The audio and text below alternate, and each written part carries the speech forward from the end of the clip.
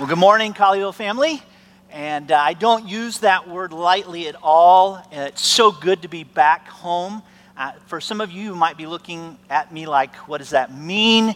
If you've been here in in 5 years or less, you might not even have a clue to who I am. We were here on staff 7 years ago. I was the pastor of adult ministries. We moved to the foreign mission field of Georgia, not Georgia the country, but Georgia the state, and had a great time for 7 years. I was the executive pastor of a church in the Atlanta area, and then Pastor Craig asked if we would come back, and so this is like coming home for us. And I want you to know from the bottom of our heart that First Colleyville has always had a very special place in our heart. And so coming home to you, as well as coming home to the great state of Texas, is all good, right? So the only thing we're kind of getting adjusted to right now is just the heat. And so we know that will pass soon, but we are so glad. I think when we were here last, I have 4 kids. My oldest at the time was probably just getting into middle school. He's now in college, 21. We have another son that's 19, and he's going to college as well. And then we've left them in Georgia, so you can be praying for my wife. It's a bit of a transition there, leaving your kids behind, but we'll be good. And then we have 2 daughters who, when they were here, were very small, but now one's in high school and one's in middle school. I tell people we went from lots of energy to lots of emotion in our home right now, and so I'm kind of wading through that and figuring it all out, but it's really good. And I love being a dad, love being a parent, but what I really love, 2 things I love being a pastor. I just enjoy it with all my heart. Can't wait to get to work every day because it's what I love doing is shepherding God's people. And man, I am passionate about Jesus. Jesus has made a huge change in my life, and I can't wait to see what he has in store for me in the years ahead. I look forward to meeting some new friends that I don't know around this room, and I hope that you'll come and introduce yourself. I'd love to get to know you, hear your story, and anxious to hear what God's doing in your life.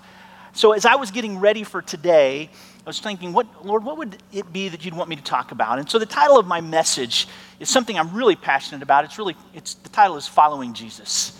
Because I am convinced from the bottom of my heart that the single greatest purpose that we can have in life is to follow Jesus. I really believe that. In fact, I believe it so much, it reminded me of a time when my kids were growing up. My boys, they were young at the time. I think Luke was maybe 4. Landon was maybe 2. There's about a 2-year difference between them. And Luke came to me and he says, "Hey, Dad, man, I really want to learn how to play baseball." Now, I love baseball. It's been a big part of my life. And so I was like, sure. So we went to Academy and we picked out, a wiffle ball bat that he could barely hold because he was 4 at the time, and a ball. And my other son, Landon, was picking it up and just kind of whacking the dog with it all the time and kind of using it as a weapon. But we kind of got through that. And so we get to the backyard, and Luke says, "Hey, Dad, I've got this all figured out. Here's what I need you to do." He said, "Dad, you stand right here, and I'm going to go down here, over here, and then I need you just to throw the ball at me, and I'm going to hit it." I said, "That's great, Luke. You got it all figured out. Let's give it a shot." So I get up, I throw him the first pitch. He swings for everything that he's got, and he misses it. And I'm like, "Oh man, Luke, it's okay, buddy. You got it. It's going to be really good. You can do it, buddy. Man, you're awesome." So I throw another pitch at him. Man, he swings for it's for everything he's got, and he misses. We do it again, a 3rd time. Throw it. He swings, and he misses. Now, at this point, he's a little bit frustrated with me, and I can't figure out why, and he kind of drops the bat, and he walks up to me, and he says, "Dad, as serious as he can be, he says, 'Dad, you're getting this all wrong.'" And I'm like, "What are you talking?" I'm thinking this in my mind. I'm not saying it to him literally, but I'm like, What? What do you mean I'm getting it wrong? You're the one swinging and missing." But he says, "Dad, you're getting it all wrong because you're supposed to throw the ball where I'm swinging the bat." And as I thought about that, it's a lot how we sometimes treat God, isn't it? Really. We say, "God, I'll follow you if your plans meet my plans. God, I'll follow you if your demands fit inside my nice little box. Man, I'll do it." I'll follow you if your agenda matches my agenda, God. In fact, as long as you're pitching the ball where I'm swinging, I will swing the bat. But in Jesus' day, it was very different. Jesus sees following him in a very different capacity because a disciple during Jesus' day was a follower not just in a general sense, but also in a very particular way. You see, when Jesus invited a group of people to follow him, he didn't just invite them to stay in touch with him.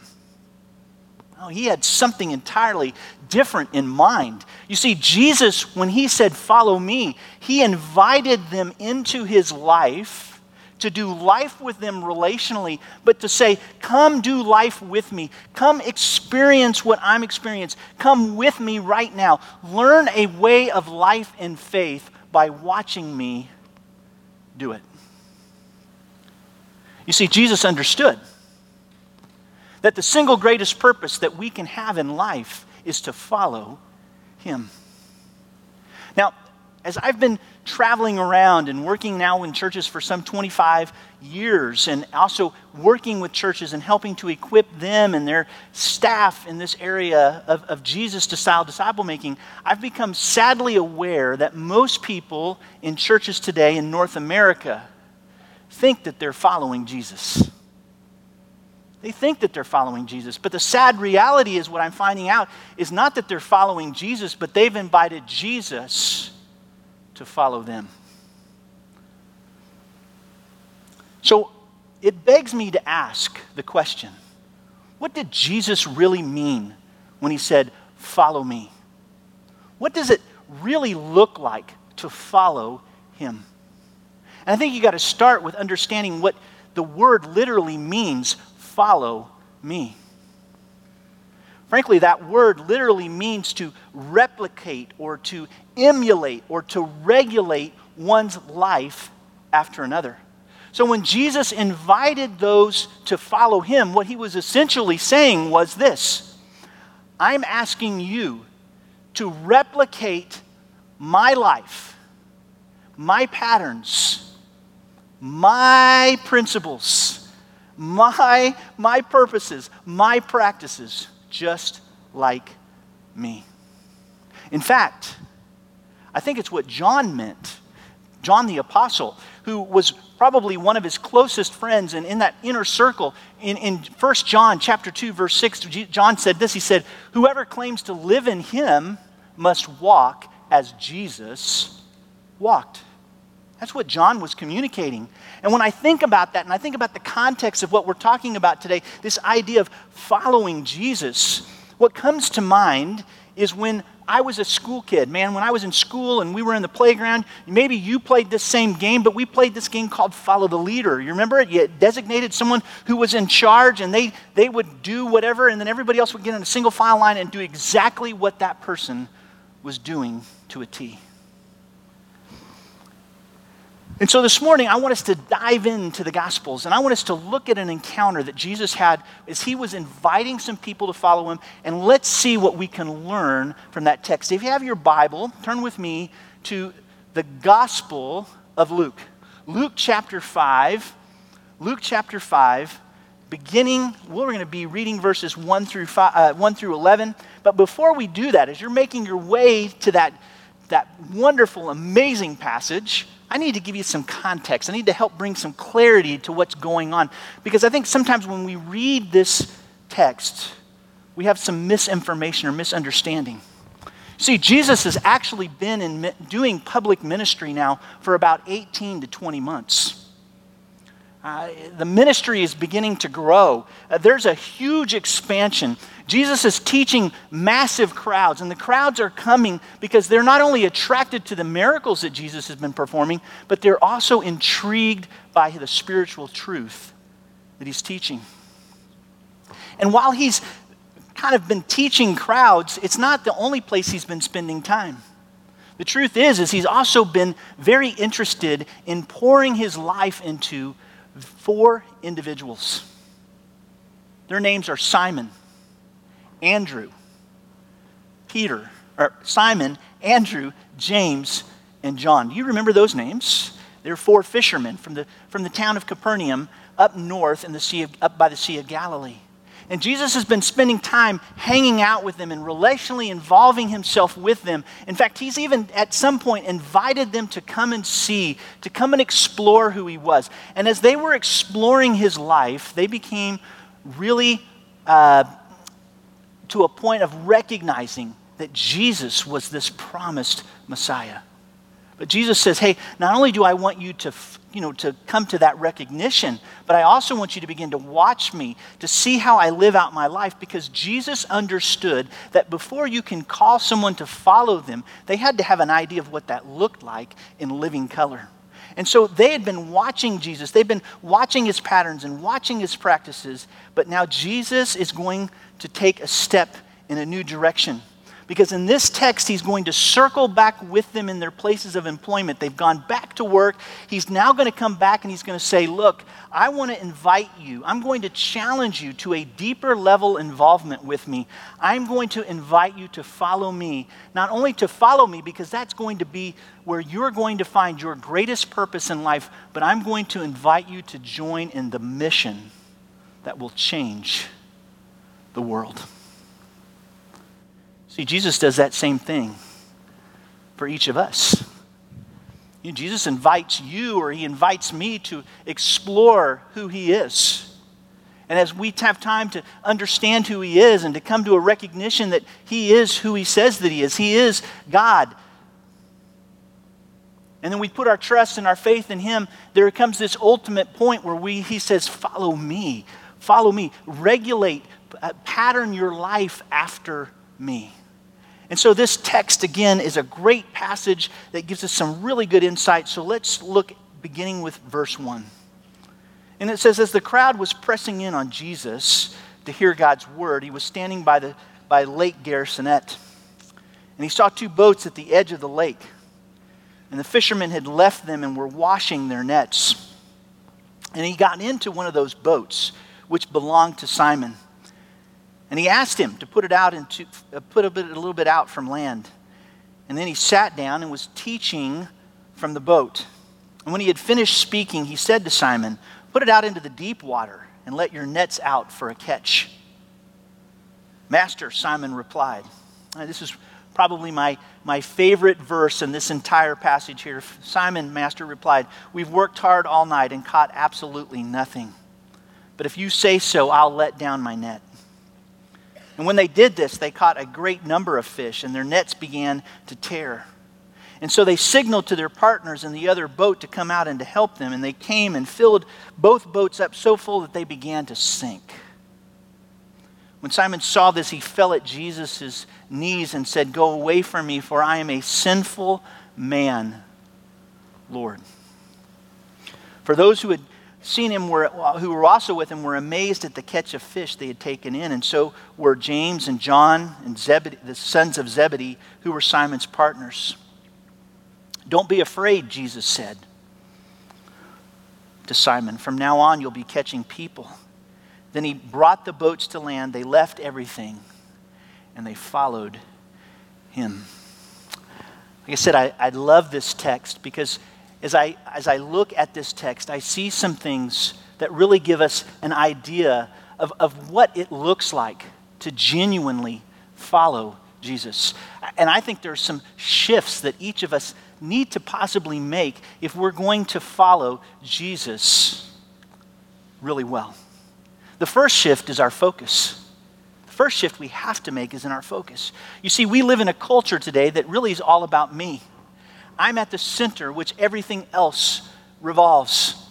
Me, me, me, me. I call the shots. Me. And as followers of Jesus, oftentimes we can fall into this trap as well. In fact, our Christian experience can be more about my preferences than about submitting to the work and the will of Jesus Christ. I can be more pressed into my agenda than pressed into the kingdom agenda. But you see, the key to following Jesus, this idea of focus, is being focused on being Christ-centered and Christ controlled. That's really where the power comes from living the Christ-like life. And you might say, well, Pastor Glenn, how do I know if I'm being Christ-centered and Christ-controlled? And the question I would ask you is the one I simply ask myself frequently is, who's sitting on the throne of my heart right now? Who's calling the shots? Who's in charge?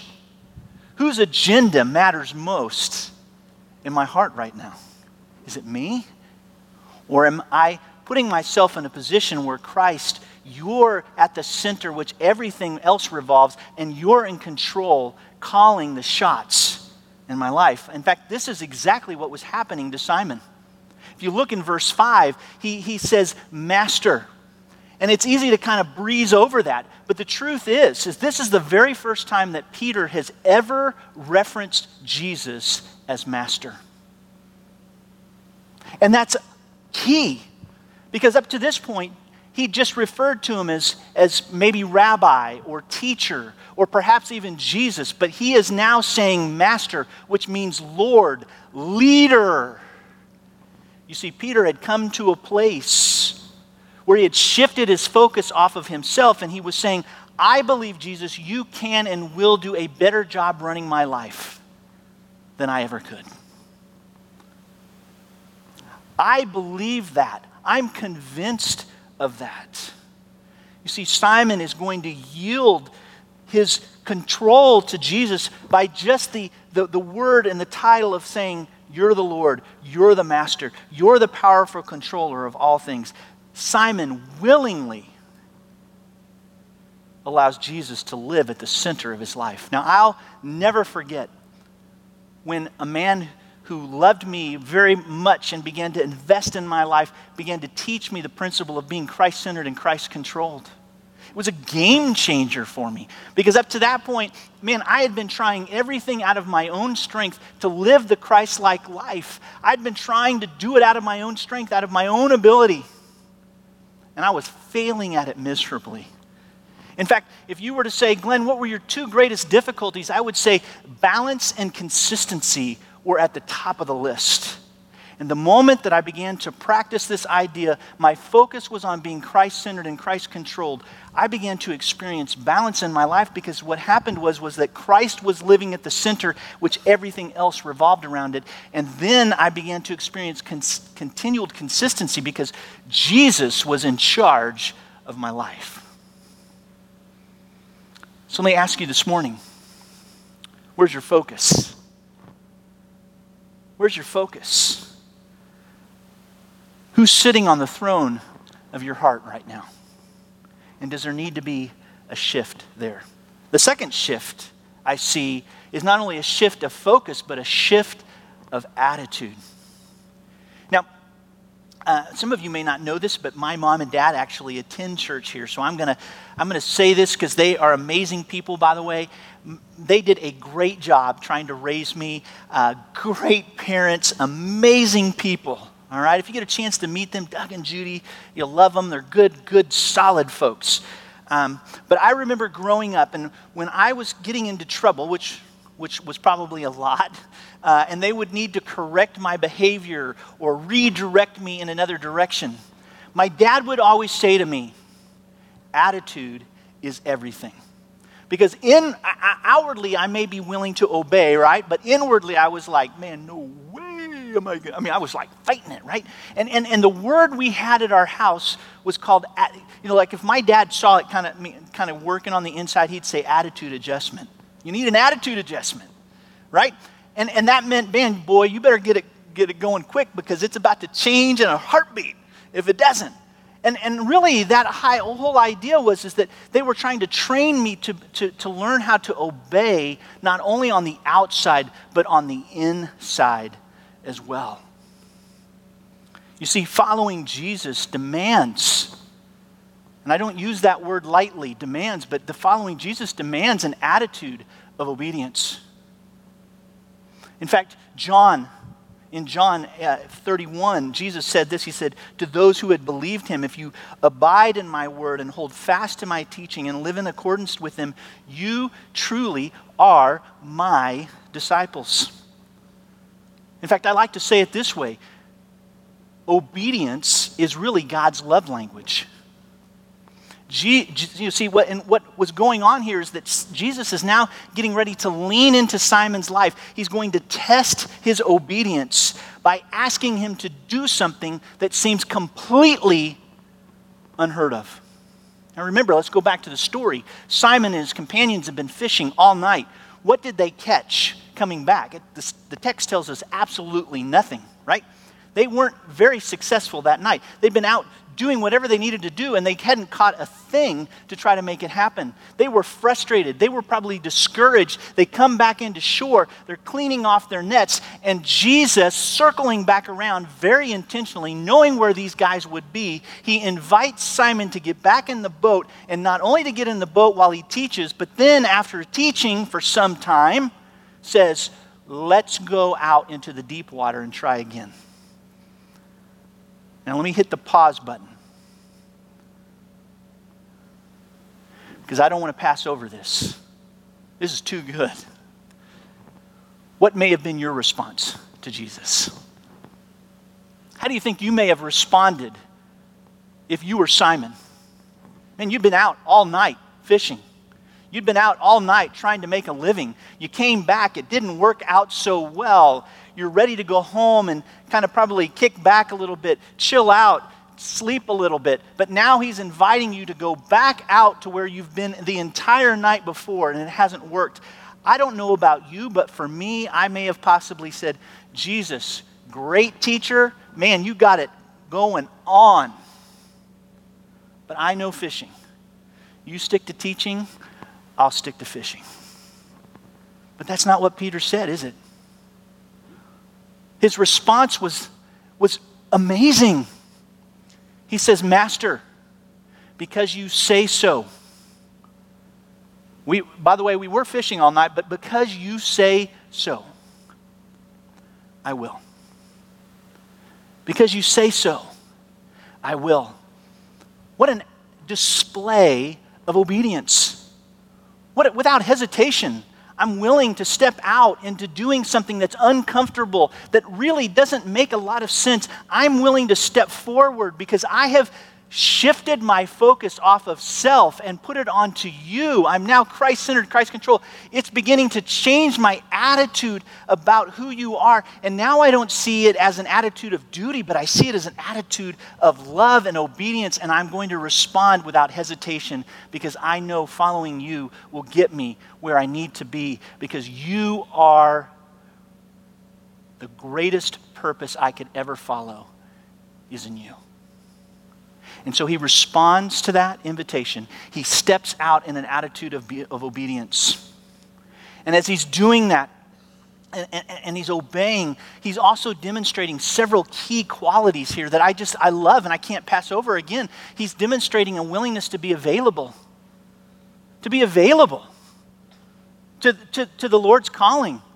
I mean, I'll never forget when we were here some time ago. There was a young man that I was really convinced that God had some things for him, and I'd invite him over and over and over to hey, I'd love to invest some time in you and disciple you. I think, man, God's got some things for you. And he'd say to me time and time again, hey, look, that's great, but I just don't have the time. You don't understand. I'm traveling back and forth all the time, and you're meeting on a Monday night. I'm on a plane on Sunday night, and I'm headed to somewhere across the country. I don't have the time to make it happen. Several months go by, constantly inviting. Several months, maybe even a year goes by. I get a phone call one day in my office. The young man says, hey, can we go to lunch? He said, I'd love to jump in that group. I'd love for you to begin to invest in my life. And so he starts coming, and God starts working in his life and doing some phenomenal things. And I pull him aside and I said, what changed? He said, listen, here's what happened. I wasn't making myself available. He said, I called my boss and said, look, I've got to do something that I know you're not going to like, but would it be okay if rather than coming in on Mondays, I just got up at 5 a.m. and took the first flight out and made it to where work was on Tuesday morning so that I can be at this thing that I have going on in my church. I really want to do it. And to his surprise, his boss said, yes, go ahead. And just to give you a context, so these guys would show up at my house like at 8:30, 9 o'clock and wouldn't leave till sometimes 1:30 in the morning. And then he was getting up and he was headed off to DFW to catch an early flight at 5 a.m. every Tuesday morning. And he did this for weeks and weeks and weeks and weeks.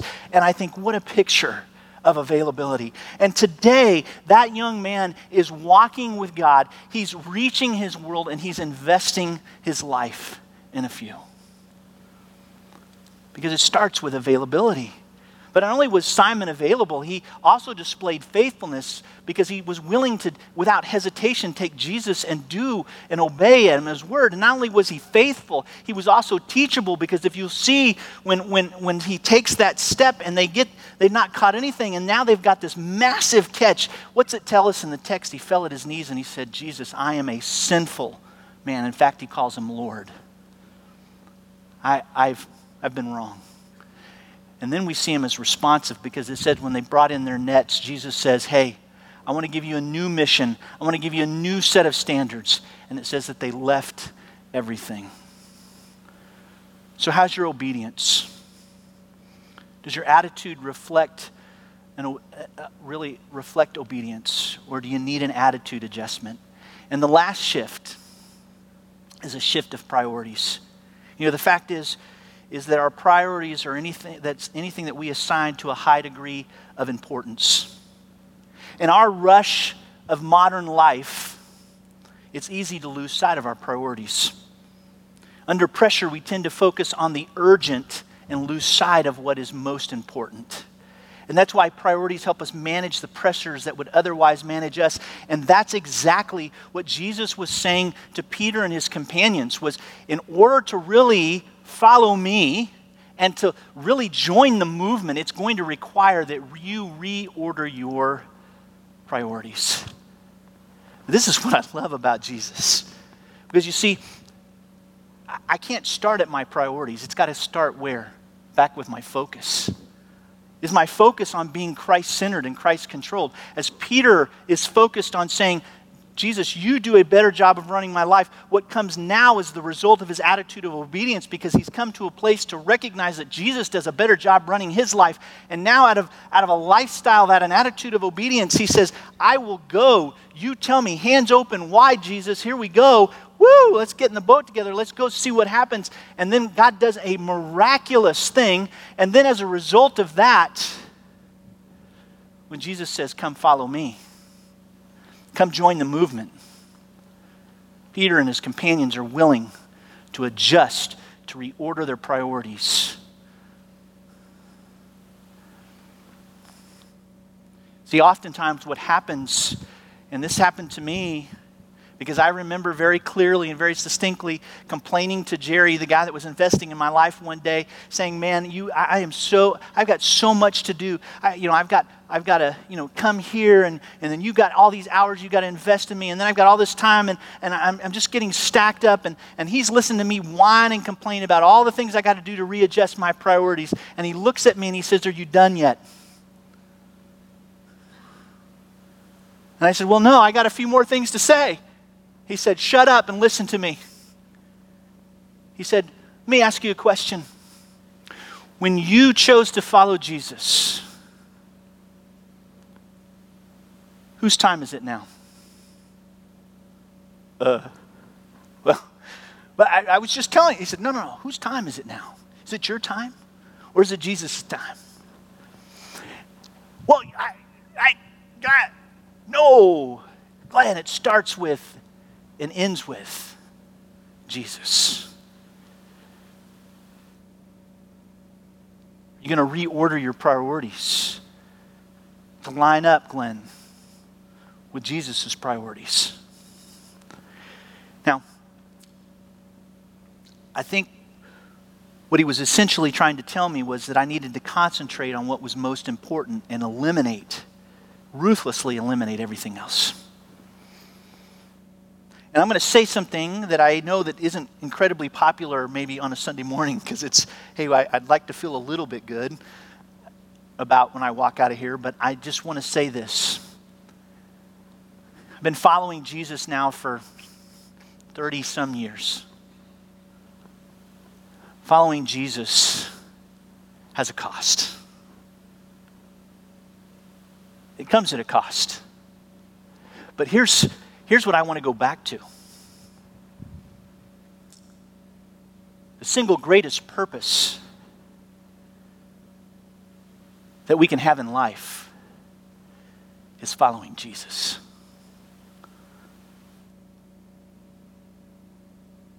Are you willing?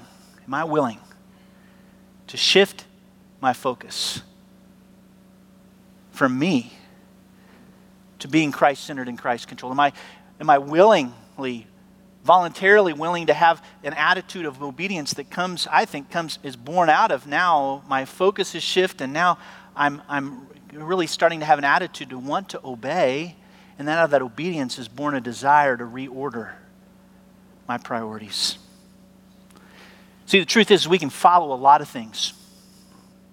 We can follow people on Instagram. We can follow people on Twitter and TikTok. We can follow sports teams and musicians and politicians. Nothing innately wrong with that. But to be a disciple of someone is to turn your life over to them and ask them for their wisdom and how they might help you redirect your life in a different way. And see, that's really what following Jesus is really all about.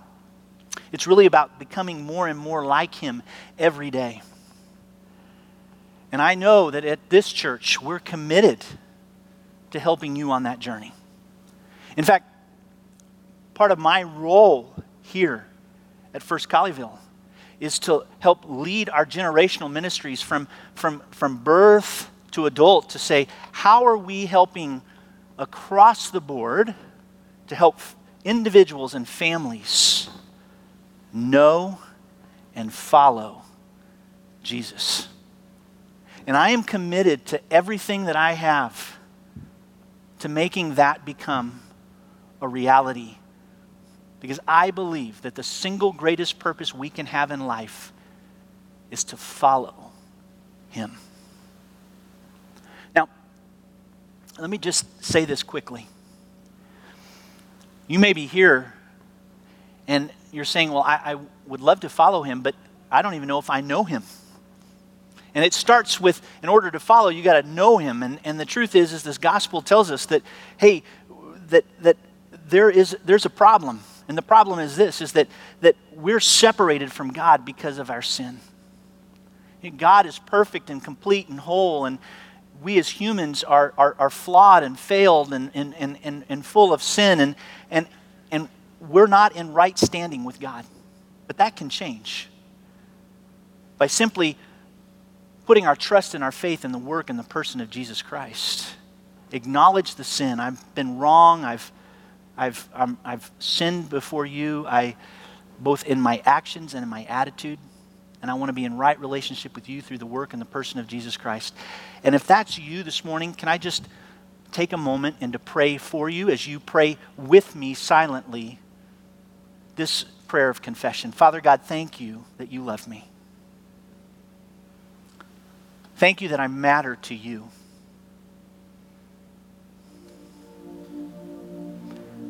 I want to follow you. But I also recognize that I'm sinful.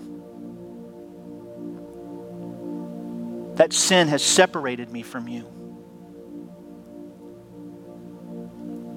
I repent of my sin. And I ask Jesus that you would be the leader of my life. Jesus, thank you for being not only my forgiver, but my leader. And in Jesus' name I pray. Amen. You may have prayed that prayer along with me, and we want you to know that we want to come alongside you and help you. But you may be here today as well, and you're struggling with the follow piece. And let me just say something. There's no shame in that. The only shame is you walking out of here not doing anything with it. We want to help you. We want to help put you back on a path to really following Jesus. So if we can be of any help, please come see us. We want to help you in this idea of following Jesus, because it is the single greatest purpose we can have in life, is to follow Jesus.